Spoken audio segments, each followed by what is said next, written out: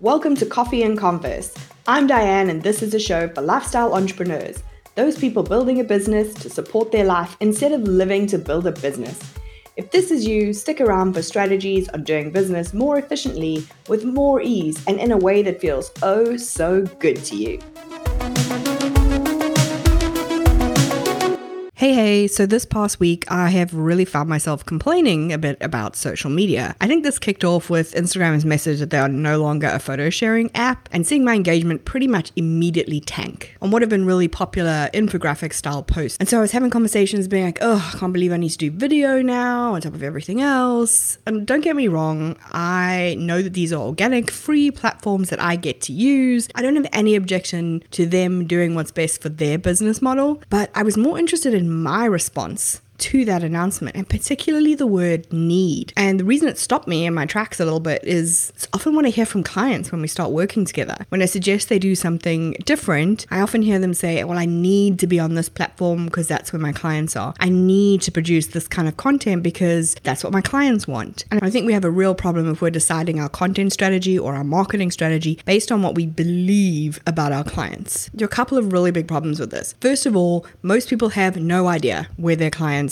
actually come from. If you say that your clients are on Instagram and this is more of a gut feel, or it's based on something that somebody told you about what works in their business, chances are that's a whole lot of work you're putting in on a gamble. If you don't have actual data, and by data I mean you're asking your clients where they found you, or actual trackable data like Google Analytics telling you where clients are from, you're pretty much gambling. That gut feeling shouldn't be sufficient for you to build your entire strategy around. The second problem is it doesn't take you into consideration. So when you're building a marketing strategy or a content strategy and it's detached from you, you're going to have to then just pretzel yourself to fit into it. You're going to have to force yourself in. And number one, you are going to have to white knuckle your way through that. You're going to be solely relying on willpower to get you through. You are not going to be able to be consistent because you don't want to do the thing. You're not excited to do it. So every time you do it, it's going to feel like a struggle. And eventually you are going to run out of willpower. And then what happens is there's a gap in you showing up. And the longer that gap gets, the more awkward you feel, the harder it is to come back from it. So what you're doing is you're allowing your potential clients to get to know you and become friends with you, and then ghosting them for a period of time. And then when you come back, you wonder why they're not there. Think about this in a real life friend situation. Is that how you would treat your friends? I know you have friends that you cannot see for 6 months and it feels like nothing has changed. That's awesome, but those friendships are usually built up over years. Those are not new relationships. When you're thinking about how you're showing up for prospective clients, you want to be as consistent as you would be for a new friend or acquaintance. The other part of the problem is if you don't show up in a way that suits you, in a way that works for you, in a way that showcases you, you are also not going to show up at your best. And if you don't show up at your best, how do you attract the best clients to you? So what happens, you're being inconsistent, you're only showing up every now and then when you do show up, it starts to feel a little lackluster, a little mediocre, a little forced. People aren't going to feel safe with you. They don't know what to expect from you. If they don't know what to expect from you, they don't know how to value you. And if they can't value you, they're not going to pay you. So you can put all of this effort into a content strategy. You can show up, you can tick all the boxes, and it can still not work. So instead, what I want you to do is pick one strategy that works for you. I'm going to talk through some examples. If you are somebody who is in the zone, who's in flow when you're doing systems and processes, you might be more drawn to a content strategy that comes through in epic blogs, breaking down your entire onboarding process, for example. And your focus would then be SEO, so that you can be found on search. But on the flip side, if you're someone who loves an audience and you've decided to do a podcast on your own in a room staring at yourself on a camera, or just staring at the screen if you're not doing video, that's going to feel really, really torturous for you. If you thrive on that immediate feedback, you'd be far better off doing something like Instagram or Facebook Lives, where you can get that feedback and then you can strip the audio for a podcast if that's what you want to do. If you're more introverted, you may prefer deeper connection, all of that one-to-one relationship building. So you might prefer to look at a referral strategy rather than a giant social media campaign where you have to show up every day. On the flip side, if you're more extroverted and you love a Zoom meeting and showing up and meeting new people every week, then you're going to be more drawn possibly to a JV webinar sort of strategy where you get to show up with a new crowd every week like a rock star on tour. So your marketing, whatever that strategy is, needs to showcase your superpower. It needs to show people what to expect from you when they work with you. So once once you've picked your strategy that highlights your superpower, that works for you, that feels like a good fit, you need to decide how often it's going to happen. Are you going to podcast once a week? Are you going to Facebook Live once a week? Are you going to do Instagram Reels 3 times a week? Whatever it is, you need to pick a schedule and you need to stick to it so that you can be consistent, so that people know to expect you to show up. Those 2 things, you showing up in a way that really showcases you, that feels sustainable to you, and doing it regularly is what's going to make people feel safe with you. They're going to know exactly what to expect, exactly what they'll get if they pay you money. And then what you need to go and do is produce that regular content. Go to your podcasts, go to your YouTube show, go to your Facebook Live, go write your epic blog, whatever it is, go do the thing. Stick to that. And then finally, when you have that nailed, you can look at, how do I repurpose this thing? How do I repurpose this thing that I'm super pumped up about? I'm excited to do this thing so that it covers all these bases that I'm really not that excited about. Maybe it's across other platforms, maybe it's in different formats. Showing up in this way creates consistency in your messaging, in your timing, in how you show up. And that means people are more likely to see you. They're more likely to know if you're for them. And if you are, they're more likely to buy from you. And it's completely fine if people show up and realize that you're not for them and move on. If people are never going to buy from us, we do not need them in our vanity metrics of list size and follower accounts. That's also going to save you having to say that awkward no to people who aren't an ideal fit, which I know is something that a lot of entrepreneurs struggle with. Remember, your marketing should showcase your superpower, because that is how people will experience working with you. Now, I'm on a mission to help entrepreneurs just like you build a business that showcases their superpowers so they can hit their time and money goals without burning out. And this kind of marketing conversation is just one component of that. So my question for you today is your business helping you or hindering you on your path to those goals? Not sure? I've got a really quick, easy way for you to check. My brand new quiz will tell you whether your business is your super sidekick or your arch nemesis. You can head to dianemayor.com/quiz to take the 60-second quiz and find out what your next steps are, no matter which level you are: super sidekick, arch nemesis, or in between.